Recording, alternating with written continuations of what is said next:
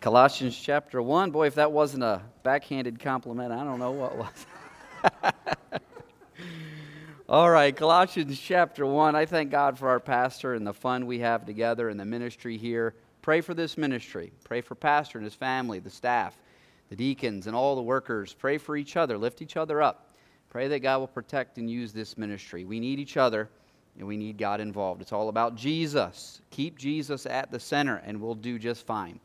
We're in Colossians chapter 1, and again, if you remember, we are in the personal section of the book. Paul writes a personal introduction and greeting to the Colossians there, and this is through verse 14 of chapter 1, and then, of course, we'll go doctrinal, practical, and relational later. I wanted to give you a key idea or concept of the book, something for you to take away that you could say, what is the book of Colossians all about? Oh yeah, it's about X, Y, and Z. Now this is a bit lengthy, but it does summarize the main thoughts and ideas of Colossians. And in highlight, you can see, or in bold, you can kind of see really the main thought there. So let's go to the next slide, and I'll read this for you. What is the key idea in the book of Colossians? I'm not sure if that slide is uploaded. Key idea in Colossians. If it's not there, don't worry about it. Maybe it didn't get to Google Drive. Bummer. All right. Well, here it is. It is to combat major heresy in the Colossian church. Paul points to Jesus as the preeminent one in creation, in the church, and in the life, work, and home of the believer. All right? Did you catch that?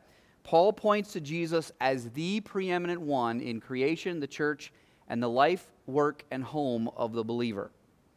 With Christ at the center, the church can stay on the course laid out for them in the apostles' doctrine, and therein will find everything they need for a successful Christian life.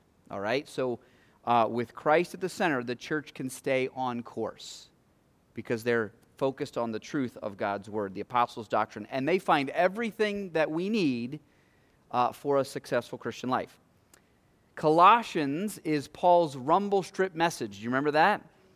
Rumble strip. What happens when you drive off the road and you hit those rumble strips? Whoa, you wake up, you get back on course. So this is Paul's rumble strip message to the church at Colossae. It's a wake-up call to do what? For them to keep Christ on the throne. The gospel is the word of truth. The gospel in the word of truth, teaches that Christ is God in the flesh, crucified for the sins of the world, risen victorious over death and hell, and sitting on the right hand of God in authority over all creation. That's who Christ is. God in the flesh. Come down, virgin birth, lived a perfect life, died for your sins, buried, rose again victoriously, and is now seated on the right hand of God in authority over all of creation.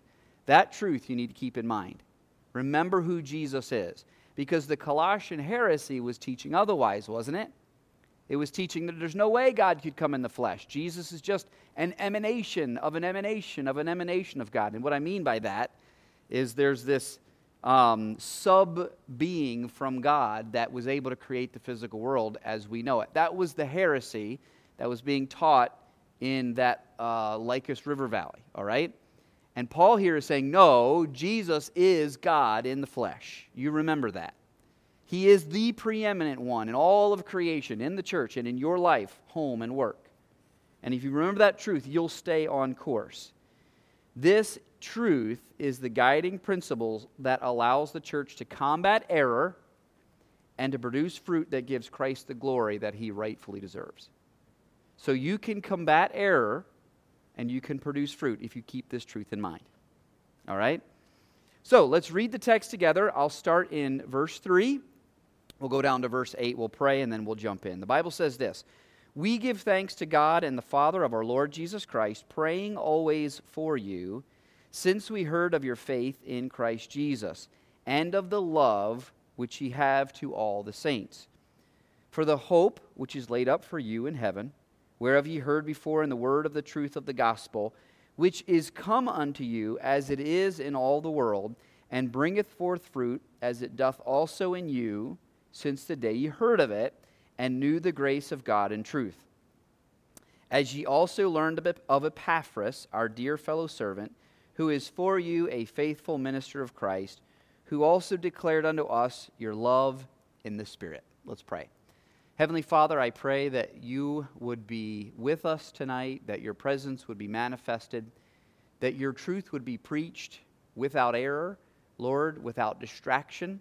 Lord, I pray that you would simply use me as a channel only to communicate your love, the hope of the believer, what we need to combat error and to produce fruit for the glory of Jesus Christ. Help us as a church to accomplish our 4 pillar statements. Lord, I pray that the focus on the gospel tonight would encourage us and would motivate us. Thank you for the enabling we have. Help us to walk in the Spirit. Lord, I pray that the slide situation would not be a distraction, but Lord, that again, your truth would be clearly communicated. We pray it in Jesus' name. Amen. All right. And so my title this evening is Gospel Produce. And what I mean by that is you go down to the produce store. Remember those? And you get all your fruits and veggies down there. What does the gospel produce? My title is such because Paul talks about the wonderful fruit in the believer's life as a result of the gospel in this passage. And it's interesting that he starts with the gospel. What's he doing in the book of Colossians? He's writing to wake them up and to tell them, hey, you're starting to believe in error. You're getting off track. And what's he start with? He starts with the gospel. Start with the gospel. It's interesting to me that he does that. You ever had a problem that you don't know where to start? I remember there was a wise and godly housewife once told me when she's overwhelmed, there's laundry to do, the kids are needing changed, or homeschooling, all those things, and she didn't know where to start. She always started with the dishes, and it was just familiar to her. She started with the dishes, and then she had a clear counter, and it motivated her for the next task. And here, when Paul is facing an issue that could be overwhelming, how do you address these wacky errors, and how do I get the Christians back on track? Start with the gospel, right? Start with the gospel. The gospel, I often, when I preach, I will start with the gospel.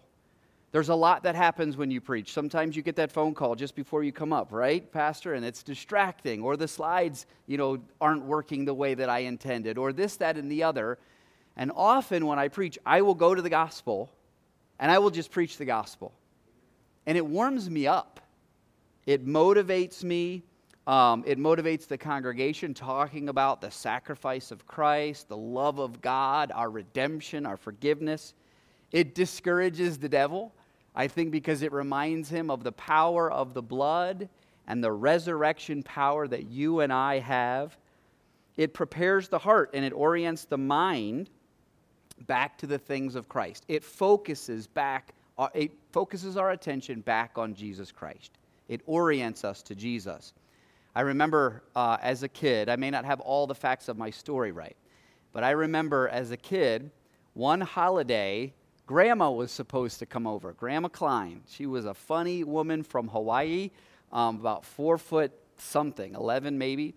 And she worked at like a RX type of store. It was like a prescription thing. I don't know. Anyway, I think it was called the RX Place. Ever heard of that? No.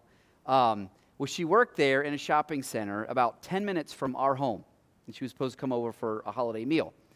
And so she got off at, 4 o'clock, and we're waiting and waiting and waiting. Where's Grandma, And this was before, I don't think she had a cell phone back then, or GPS, none of that stuff.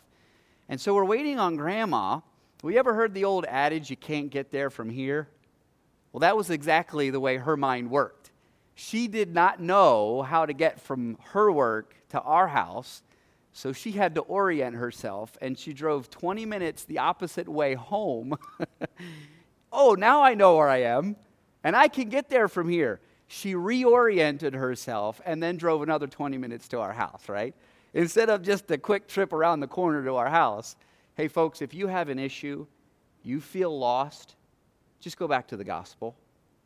Go back to the truth that Jesus is God and became flesh and lived a perfect life for you, took your sin to the cross, buried it, and rose again victorious and lives evermore to save all who call on him in faith. Orient yourself back to that truth about Jesus. Put him back at the center. Keep your eyes on him. And it's amazing what the gospel will do for you when you feel overwhelmed, when you feel lost, and you don't know where to start. And it's amazing what the gospel will do. It reminds us of God's love, of Christ's sacrifice, his resurrection power, and your forgiveness, your standing, and the miracle of the new birth. You start with the gospel. Why? Because of what the gospel does. This is what the gospel does. And this is where Paul starts when he's facing the problem that the Colossians are facing. The gospel prepares the believer to receive spiritual truth. The carnal man can't receive spiritual truth. So you have to have the gospel first to prepare the believer. I believe the gospel, and what does Jesus do? He changes me. He saves me. It's the miracle of the new birth. I am a new creature. Remember that truth, Christian, that you are changed in Jesus. And the truth of God's word you can comprehend and you can apply. And don't be discouraged with those with whom are unsaved, maybe in your home, your neighbors, your coworkers. The gospel can change them. And they can understand God's truth, and they can change their lives. And that's what the gospel does. It prepares the believer to receive spiritual truth. What else does it do? The gospel produces fruit in the life of the believer. When you go back to the gospel and you meditate on what God has done for you, the truth of the gospel, and the fact that you are risen with Christ, and you are seated with Christ, and you have an inheritance in Christ, when you remember that truth, you go on in steps of spiritual fruit being produced in your life. It produces fruit in the life of the believer. And then lastly, the gospel protects against doctrinal error and deviation of the heart. So here in Colossians, what is the major hurdle that the Colossians are facing? Doctrinal error. But the doctrinal error was about who Jesus was, and their heart was being pulled in different directions. And often that happens to us, doesn't it? When we begin to believe the lies of the devil, when he tells us that there are things more important and more attractive than Jesus, what happens to our heart? It deviates, and we begin to take Jesus off the throne and put ourselves at the center and on the throne, and we want the world to rotate around us, and we want to be worshiped, and we want our desires to be fulfilled, and our heart now deviates from what we were made to do, which is glorify Jesus Christ. Go back to the gospel. Reorient yourself to the truth that the God of the universe died for you. The God of the universe loves you and conquered death and hell and sin for you. And then he took his righteousness and he clothed you with it. And in the sight of God the Father, he doesn't see your sin anymore. He sees the righteousness of Jesus Christ. And for you there is laid up in heaven the blessed hope that Jesus is coming to take you home. And while you're here on this earth, you have the Holy Spirit living inside of you. Go back to the gospel and these truths. And it will protect you from doctrinal error, believing the lies, and from heart deviation. Your heart will stay on course when you go back to the gospel. All right, so that all having been said, Paul starts with the gospel. Let's dive into an exposition of the book, all right? So here in verse 3, Paul says this: we give thanks to God and the Father of our Lord Jesus Christ. You know, Paul faces an issue here, and he says, we give thanks. When you face issues in the church, make sure you give thanks for the people that are causing those issues, right? We're humans. And as I said a couple weeks ago, we're quirky, as you can tell from my illustration. I am quirky, right? I had a lot of people thinking I was losing my mind, right? And I know I rub people wrong, and some of you do. You're human. We're humans. And before we begin to complain and gripe and become bitter, stop and give thanks for your church. Paul was motivated to thank God for their faith. Thank you, God, that I belong to a community where we have faith in Jesus Christ, where we have the gospel in common, because I don't have that in common with the rest of the world. Thank you, God, for these people who are trying to do the right thing, as imperfect as we are.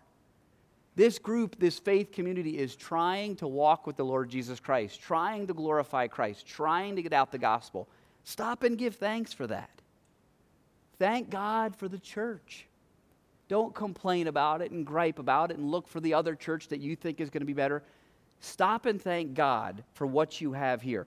We need to maintain an appreciation for the people of God, because if we start focusing on our hurts that we feel from one another instead of focusing on the hurt that Christ felt for all of us, when we focus on our hurts, we're going to quit. And maintaining an appreciation, a thankfulness for the people of God and for their faith and for their love, if we don't do that, it's key to longevity in the ministry. We're going to quit. And he goes on, he starts with the gospel, right? Their faith in the Lord Jesus Christ. They heard the gospel and they believed. And Paul was thankful because they were fruit of Paul's labor. Paul was imprisoned and shipwrecked and stoned and beat and all these things because he was out preaching the gospel. And somebody heard the gospel and took it back to Colossae and started this church. And Paul was very thankful for that. They were the fruit of his labor. And Paul was thrilled to be a part of it. And you're the fruit of somebody's labor. And I hope that we are seeing fruit. Aren't you thankful for this? Aren't you thankful for the good news of the gospel? Aren't you thankful that somebody decided to take the gospel into an area that had never heard it before? I guarantee you trace your Christian lineage back, there'll be some pioneer, some missionary, someone who took and suffered to get the gospel out to your people group, to your area of the world. Thank God for that. Thank God for these people's faith in the Lord Jesus Christ. It's a representation of the gospel that went out. Romans 5:8-10 says this, "But God commendeth his love toward us in that while we were yet sinners, Christ died for us. For if when we were enemies, we were reconciled to God by the death of his Son, much more being reconciled, we shall be saved by his life." If there's an issue in the church, just remember that you were reconciled, that we were enemies of God, but enter the gospel. And you had faith in Jesus Christ and you were changed. And the person sitting next to you in the pew, though you may have an issue with them, they've been reconciled as well. And because we've been reconciled to God, because of the gospel, let's seek to reconcile with one another. Give thanks for them. You know, when there's an issue and you're tempted to become bitter or angry or do things that are hurtful and spiteful, stop and give thanks for them, because it reminds you that, oh yeah, that they are a blessing. Thank you, God, for their ministry here. Thank you, God, for them ministering to my children. Thank you, God, for them ministering to the music department. Thank you, God, for this church, this community. Thank you that you saved them. Thank you that I know they pray for me. Give thanks, and it's often difficult to be angry at a person for whom you're praying or for whom you're giving thanks. It's amazing what thankfulness will do. 2 Corinthians 5:18, "And all things are of God, who hath reconciled us to himself by Jesus Christ, and hath given us the ministry of" what? Reconciliation. Hey, give thanks for the person sitting next to you, for their faith. And when there is an issue, Paul had an issue with them. There was a doctrinal error. He could have started with just a slam. You idiots, I told you what the gospel was. How can you get distracted? This is a ridiculous error. I can't believe. No, he said, I give thanks for your faith. You're a fruit of my labor. God saved you, and you're a part of the family of God. I give thanks for you and your faith. And I think it helped Paul to have the right spirit to address their error. And we're to be in the business of reconciliation. Do we start with the whip? Or do we start with, God, thank you for this opportunity. Thank you for this person. Lord, please restore this relationship. He starts with the gospel. We've been reconciled to God, so we should reconcile with one another. Give thanks. That's the road to reconciliation. He also says in verse 3, praying always for you. Paul was moved to pray for them, and though he had an issue with them, though he was correcting an error, right, he didn't complain about them without praying for them. Does that make sense? So don't complain about someone you have an issue with or someone you need to correct, as Paul had to correct the Colossians, without first praying for them. Because if you're not praying for them, you're going to get frustrated by them. Don't complain if you're not praying for them. If you quit, you're probably not giving God enough time to answer that prayer. Say you have an issue with somebody in the church. You're trying to correct someone. They're stubborn. They're causing an issue. They're a burr under your saddle. Are you praying for them? Or are you just frustrated and complaining about it? Pray for them to mature through their issue. Pray that God will bring reconciliation. Pray that God will keep them on track and get them right with Him. Give God time to answer that prayer. Don't complain about it and hop from church to church. That's not a healthy option. We're a body, right? We're a family. We're going to talk about faith, hope, and love. Work it out. That's what love does. That's a fruit of the gospel. Love for one another. Paul prays for them. He didn't just wash his hands and says, those dummies at Colossae, I'm just going to give them over to the devil. If they want to go and run after some error, fine, let them go. No, he prayed for them earnestly, I believe. Had Paul ever met many of these Christians? No, he hadn't. But he faithfully prayed for these believers at Colossae because he had a burden and a love for them. He didn't complain about them. He went to the Lord for them. And before he corrected them, I guarantee you, he was praying for them often and fervently. If you aren't praying for each other and you're complaining, you're going to be tempted to quit. And if you quit, you're not giving God enough time to answer your prayer. If you quit, you're probably not going to learn the lesson that God has for you. And you're probably not going to experience the blessing that God has for you. Pray for one another. Don't complain and quit. I've seen that. Someone gets angry, they get offended, they leave the church that God brought them to. And God had a lesson for them to learn. And God wanted to use them to be a blessing to another brother or sister, to help them mature. And I wonder if they were not spending time in prayer for those that had offended them. They just got offended, washed their hands, quit, and went off to the next church, or aren't in church today. Giving thanks and praying for one another is key to longevity in the ministry and ultimately bringing glory to Jesus Christ in the church, where He should have the preeminence. Give thanks, pray for one another, as Paul did. Now let's jump into verses 4 and 5. And here we focus on the fruit of the gospel. He says this, since we heard of your faith in the Lord Jesus Christ and of the love which ye have to all the saints, for the hope which is laid up for you in heaven, whereof ye heard before in the word of the truth of the gospel. So, do you remember who got saved at Ephesus and took the gospel back with him to Colossae? You remember his name? Epaphras, right? He was more than likely the pastor at the church in Colossae. And Epaphras is getting wind of this doctrinal error that is in Laodicea and Hierapolis and Colossae. And he says, oh no, what do I do? So where does he go? He goes all the way to Rome to find Paul, and this is where Paul writes the letter. And the letter is delivered by Tychicus and Onesimus. And when Epaphras gets there, right, what does he tell Paul? Does he get there and say, Paul, you won't believe these Christians? I don't even know if I should call them Christians. These people are believing error and running off to this and teaching things. They're a mess. Paul, I want you to write a letter, and I want you to scold them and whip them and bash them and just bring down the boom, Paul. Is that what Epaphras reports? Look what Paul says. He says, we give thanks, praying always for you, since we heard of your faith in Christ Jesus and the love which you have to all the saints, for the hope which is laid up for you. Paul heard of their faith, hope, and love. Paul heard it. Where did he hear it from? Very likely from Epaphras, their loving and concerned pastor. So as Epaphras travels to Rome to tell Paul of their error and ask for help, what does he do? He says, let me tell you about the Christians at Colossae. Man, they have faith in Jesus Christ. And they love this. Man, I'm telling you, that church is characterized by love. And they are holding on to the hope that is laid up for them. So Epaphras gives a good report. And again, talking about reconciliation and issues within the church.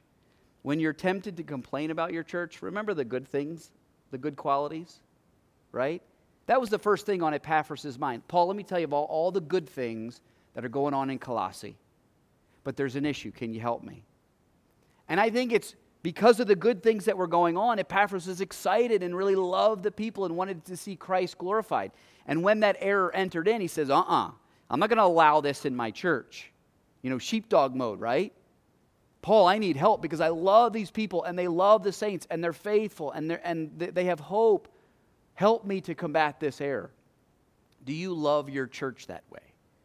When you talk about your church, is the first thing that comes out of your mind how friendly the people are and how wonderful they are and how they met needs with generators during a power outage and how they give to the community? Is the first thing out of your mouth a good report like Epaphras, I believe, brought to Paul, or is it just complaining? Well, they're kind of fuddy-duddy over there, and, they don't let me do this, and what's the first thing that comes out of your mouth? Even when you have an issue. When I have an issue in my home, I don't run around telling, let me tell you about my wife and our argument the other day, or my kids, how bad they are. No, I praise my kids and my wife, right? I don't air my dirty laundry out there. Are you on social media telling everybody about all the issues that you're facing? Or are you in prayer, giving thanks for your community, for your family, for the church, praying for one another, giving a good report, and remembering all the good qualities that the gospel has produced in the lives of your brothers and sisters in the church? I believe that was Epaphras' demeanor when he approached Paul. And it shows, I believe, in Paul's writing. Man, we give thanks for your faith, for your love, for your hope. Faith, hope, and love, you saw this elsewhere, didn't you? Several times. 1 Corinthians 13 is probably the most popular one. Here it's faith, love, and hope. And I believe that this is the recipe to an antidote to anxiety, fear, and doubt. Do you face anxiety in your life? Right? Overwhelmed with the bills maybe, or all the emails you have to catch up on. I was talking to Linda Tate, and she had a power outage from like Wednesday to Sunday. And she finally got her computer up on, I think, Saturday night. And she said the most overwhelming thing was all the list of emails from her clients that she had to catch up on. You feel anxiety because of that, right? Maybe you dread going on vacation because when you get back, you're going to have a pile, to catch up on. Maybe some fear about how you're going to meet deadlines or pay the bills, or how you're going to guide your kids on the right path. You're doubting whether or not you have the tools to make a successful and godly home, or to be successful at work, or whatever it may be. Faith, love, and hope. And really, the gospel encapsulates all those things. He said, believe on the Lord Jesus Christ, and thou shalt be saved. Faith cometh by hearing, and hearing by the word of God. Somebody preached to you the gospel. In the gospel is encapsulated the love of the Creator who gave His Son for you. Remember the love of God and the sacrifice that love gave. And then the hope, not a subjective feeling, but the hope, which is the blessed return of our Lord Jesus Christ. He's coming again for you. He's preparing a place. You have that because of the gospel. Paul hears about this. He's encouraged because they're the fruit of his labor. Let me ask you, what impact is your faith having on your pastor, on others that maybe have ministered to you, prayed for you? Is your faith evident as their faith was evident? And again, this faith is not subjective. This is important. He says, I give thanks for your faith in Christ Jesus, verse 4. This faith was in who? It was in Jesus Christ. It was objective, not subjective, right? The world, I think, looks at the church and thinks, oh, they're people of faith. Or you've heard, just have faith. Faith in what? Faith in who? Our faith is in something solid, someone who lives today. His name is Jesus Christ, the resurrected Son of God, who died once for sins, but is alive forevermore. Death hath no more dominion over him. If you fear death or have anxiety about how you're going to live in this world, remember him who lives. Remember him who conquered death. Our faith is in Jesus Christ. Someone brought the gospel and preached words to them about Jesus Christ, and they had faith, objective faith in Jesus Christ. I'm coming back to the gospel, folks. The gospel was preached to them. Their faith was in Jesus Christ because he was preached clearly.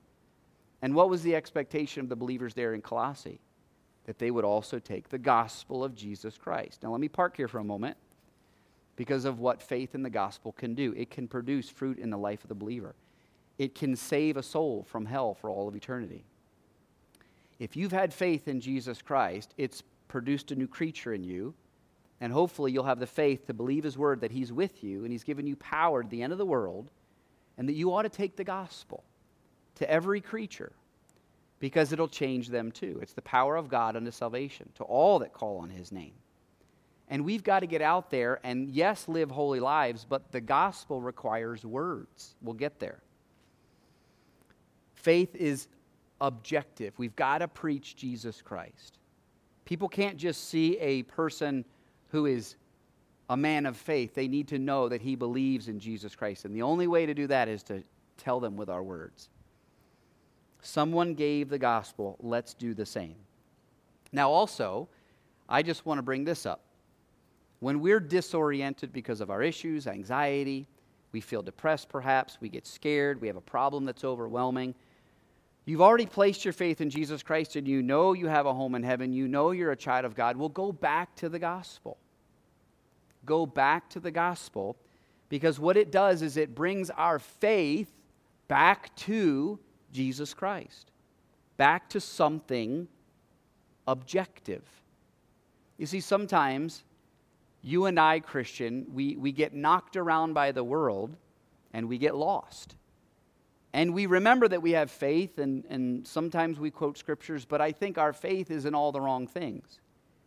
It's in our pastor, or it's in my upbringing, or it's in whatever it may be, and I've got to come back to the gospel. Oh yeah, it was Jesus who died for me, and Jesus who was buried, and Jesus who rose again, and Jesus who's coming back.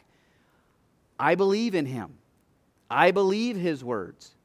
And when you place your faith on something objective, something hard and fast, it's the gospel for the believer. It brings you back to something solid so that you can continue and solve your problem and be successful in your Christian life. He goes on and he says this: since we heard of your faith in Christ Jesus, something objective, and of the love which you have to all saints. Love for the saints is a byproduct of faith in the gospel. So he gives thanks for their faith in the gospel, and then he references their love for all the saints. When we place faith in Jesus Christ, we're changed because we heard the gospel and we believed. What happens to you, Christian, at that moment? The new birth happens.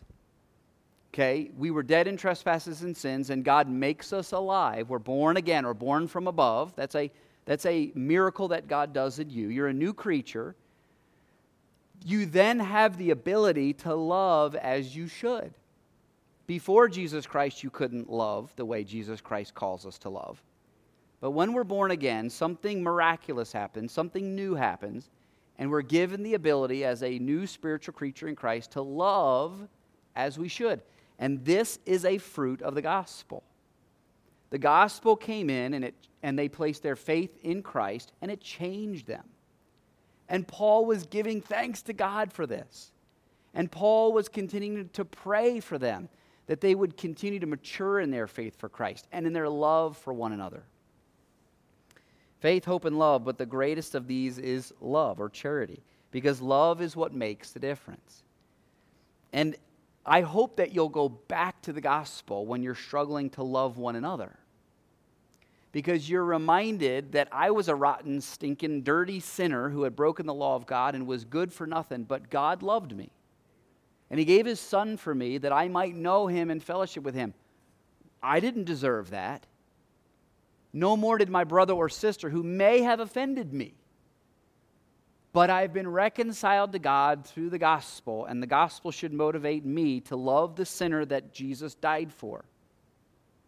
And by the way, since I've been reconciled, I've been given the ministry of reconciliation. The Colossian Christians had an issue, and Paul didn't wash their hands of them. Epaphras didn't say, these guys are stubborn and they won't listen. I'm just going to, God, call down fire and start again. No, love took action. I guarantee you he was praying for them. And he loved them. And he traveled all the way to Rome to find the solution to their issue. And Paul writes and says, man, I've heard of your faith. I've heard of your love for all the saints. The love that is a result of your faith in the gospel. You've been reconciled. And you're seeking to reconcile with one another. Christians, do you have love for the saints to your left and to your right? Love for and of God produces a love for people. It motivates toward obedience and nurtures a drive to share the gospel. Is love evident in your life? If it's not, where do you go? Back to the gospel. Start with the gospel. If you haven't figured it out yet, that's the theme of my message. Start with the gospel. Paul did. When Paul was facing this mammoth issue with the Colossian church, how do I even begin to talk to them about this Gnostic mysticism and Jewish law-keeping? Let me go back to the gospel. The truth that Jesus is God and loved them and gave himself for them and took their sins to the cross, was buried and rose again, victorious over death and hell. And he lives to save all who call in faith. Oh yeah, I'm going to start right there with the truth that Jesus is alive and is preeminent in the church, in creation, and in the life of the believer. Go back to the gospel. If you're struggling to love the believer, go back to the gospel. Be reminded of his love, of his sacrifice, and of your standing in him. As believers, we should have a love for one another. God loves them, we should too. These are souls for whom Christ died. Don't quit. Don't wash your hands and move on. The grass is not greener over there, folks. If you believe that this is the church to which God led you, then these are the people to which God led you to love.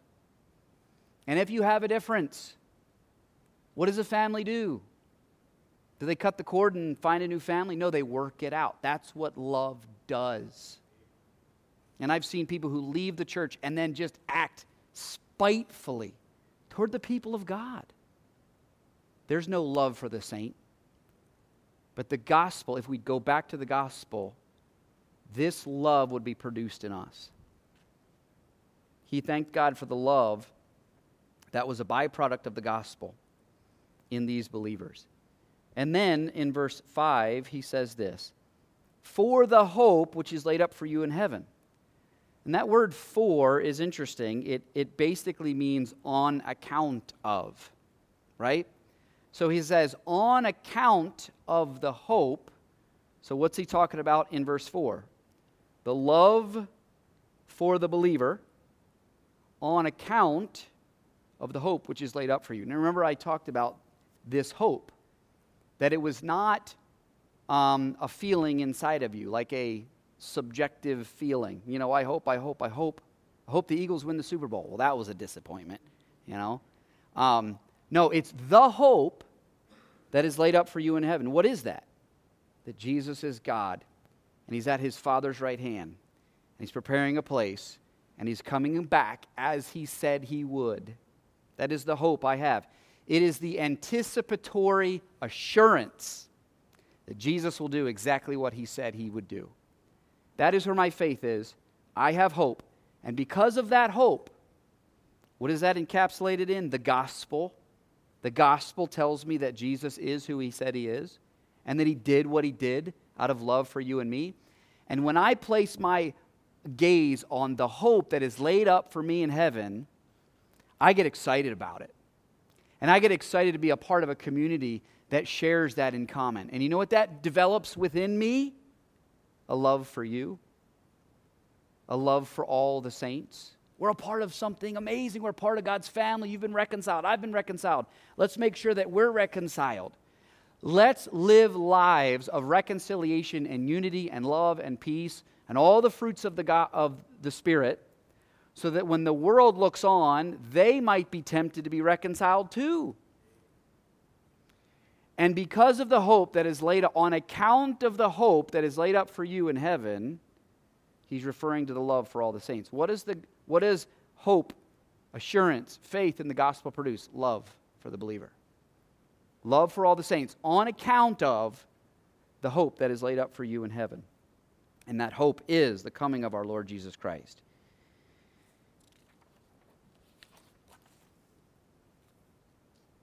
What is the gospel connection? It's faith in the gospel that gives hope. And faith comes by hearing.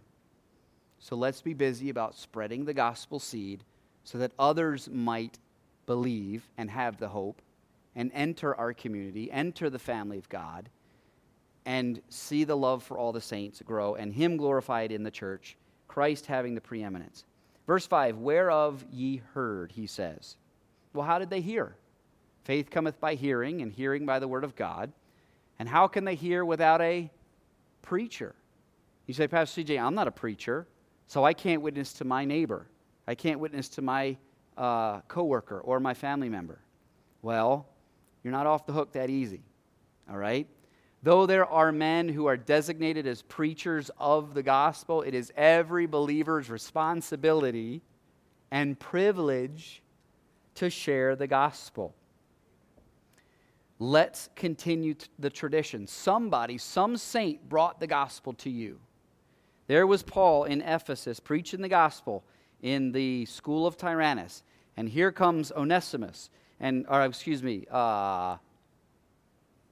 what's his name? Not Philemon. Philemon. Yes. Here comes Philemon. And here comes Epaphras. And they hear the gospel, right? And they thank you, Paul, for being shipwrecked and beaten and stoned and imprisoned. Thank you for doing all that to get me the gospel. I'm going to take this gospel back with me. I'm going to carry the gospel back to Colossae. And we're going to start a church in the house of Philemon. And man, look at the great things happening here. Thank God for the tradition of God sending the gospel and the saints carrying the gospel. Let's carry it on. Because remember I said that we're here in a university town. You never know the next college student from Sri Lanka or from who knows where that could take the gospel with them because of the ministry of Ann Arbor Baptist Church and start a Colossian church back in their home country. You just never know. Let's be faithful about carrying the gospel. The world must hear. And if you believe what Jesus said about judgment, and if you have a blessed hope which produces love for His saints, you're going to carry the gospel into the world because you want to make everybody a saint. You want to get the gospel out. That's the fruit of the gospel. He goes on, and I'll try to hurry. In verse 5, he says, for the hope which is laid up for you, whereof ye heard before in the word of the truth of the gospel. And my focus here is going to be on the idea of the word of the truth of the gospel. The gospel is the truth. That's what Paul was telling them. Guys, get back to the truth. You're getting off course. Rumble strips. Stay on course. Get back to the truth that is encapsulated in the gospel, that Jesus is God. He is preeminent. And what did Jesus say about the truth? That it would set you free. It will set you free from your anxiety, your fear, your doubts. He says, the word of the truth of the gospel. And it's in the word or the words that God gave us that we find that truth. Again, the faith in the gospel was very objective. It's in Jesus Christ. And there's this idea today, and I don't think we fall into this necessarily here at this church, but of lifestyle evangelism where I can just live a good life and be holy and I never have to say anything. People will just fall down on the street because I'm such a holy person, and get saved. No, they won't. They won't. Yes, live a good life so that when you open your mouth, your lifestyle and your words are consistent and they say, wow, isn't that interesting, right? But we still have to give the words. Words is what makes us unique from all the rest of creation. We can communicate ideas, very complex ideas, and communicate our love, right? Through words. So it's the word of the truth of the gospel. And when you are lost or discouraged, or you have a problem that seems overwhelming, get back to his words. Meditate in his words. Get back to the gospel. Go to John 3:16. Read through the book of Romans. Go through the Romans road and remind yourself with the words of God of the truth of the gospel that will set you free. And it's the words preached that are the gospel that set people free from an eternity in hell and bondage to their sin. It's the good news to the world, and it's the good news that unites us. You've been saved, and you've been saved by that good news that we heard, the truth of the Word of God. It's good news, folks. Share it. Hey, Christian, can I encourage you? Live like you just heard some good news. So many of us, and I'm guilty, we live like we just heard the worst news ever.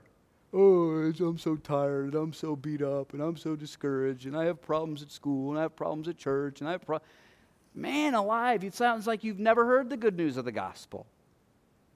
Get into the words, and if you meet a Christian like that, speak some words to them. Speak some words of encouragement, some words of life, the words of the gospel. Remember, Jesus loves you, died for you. You have an eternity in heaven. You've got good things waiting, and you've got the power of God right now to overcome your difficulties, to overcome your anxiety. It'll set you free. Speak the words of the truth, especially the gospel. And remember, Christian, it's good news. You heard it. You were changed by it. Live like you just heard some good news. Don't let bad news determine your demeanor. Live like you heard some good news. Let me talk quickly about what the gospel is and the word, the truth, right? The word of God, the truth of God have been likened to light, right? Light shows us our way, exposes darkness. And then today we're talking about the fruit as a result of the gospel. So words were spoken to you. You believed those words, the gospel, the truth. And as a result, there was fruit in your life. And if you're living a gospel-centered life, a Christ-centered life, there should be light about you. There should be fruit about you, right? Well, when it's dark outside and there's a light on the porch, what does it attract? Bugs, right? So you have your citronella candle and you're trying to, all those good, I love a good bug zapper, man. I don't know if about you as a kid. Oh, that's a big one, yeah, right? When the bugs come because of the fruit, right? That's coming soon. Springtime's coming, the fruit flies. My wife uses a little cup of apple cider vinegar, pokes holes in and catches the bugs. If we are a church that are living the truth of the gospel, it's evident in our life. People see the light of the gospel. We're producing fruit. You know what it may attract? It may attract bugs. It may attract people who are upset about what's going on. And the devil's going to send some bugs to discourage you, to distract you, some errors, some lies. We've got to take measures, right, to get rid of those bugs so they don't spoil our fruit, so they don't discourage us. If I'm sitting out on the back porch and the light's on and I'm enjoying a cup of tea or whatever, and there's too many bugs, guess what I do? I go inside and turn the light off. Don't let the bugs discourage you from shining your gospel light. Don't let bugs that Satan will send, disunity amongst yourselves, whatever it may be, discourage you from producing the fruit of the gospel, because it will nourish somebody. It will draw somebody. So stay faithful. Be fruitful. Let your light so shine before men that they may see your good works and glorify your Father which is in heaven. The gospel ministry is too important to let the bugs discourage you from the gospel ministry. So when you have a problem, where do you start? You start with the gospel. Start with the gospel because of what it does. It produces fruit. It protects from doctrinal error and heart deviation. And what did I say? It produces, it protects, and it prepares. It prepares the believer to produce fruit. An unsaved person has to hear the gospel. And you and I often complain about all the wackiness going on in the world, right? There's wickedness going on in the world, and it's as though we're banging our fist on the table and say, why won't they produce gospel fruit? Well, have you preached the gospel to them? The church is sitting comfortably in their pews, never opening their mouths and yelling at the world that they're living such wicked lives. That doesn't make any sense. Give them the word of the truth of the gospel, and it'll prepare them to produce fruit. It will produce fruit. They may see others saved, and it will protect us from doctrinal error and heart deviation. God sent it. Thank God for it. Let's carry it on. In verses, you know what, Pastor, I'm going to wrap it up there because of time, and we'll open up this section again potentially next week. And we will get in to the faithful ministers of the gospel, namely Epaphras, who was faithful to take that gospel with him. Will you be faithful with the gospel? If you're facing an issue, start with the gospel. Be reminded of the love of Christ and the power of the resurrection. Reorient yourself to the truth of the gospel so that you can carry on the journey that God would have for you. Let's pray. Heavenly Father, thank you for your truth and your word. Lord, I pray that this truth would simply encourage us to go back to the gospel. Lord, it was the gospel that saved us and changed us for all of eternity. Lord, I pray that we would be faithful with it, that we'd be good stewards. Many of us, I fear, might hear on that day, not well done, but what did you do with the gospel that I entrusted you with? Father, I want to be faithful. I want to produce fruit in my life, and I want to carry the gospel with me. So, Lord, remind us when we're discouraged, we have an overwhelming problem, get back to the gospel. Lord, when the world is just living in wickedness and sin, help us to get back to the gospel. That's the answer. Thank you for your truth, Lord. We pray that we'd be fruitful and productive for your glory to give you the preeminence. We pray this in Jesus' name. Amen.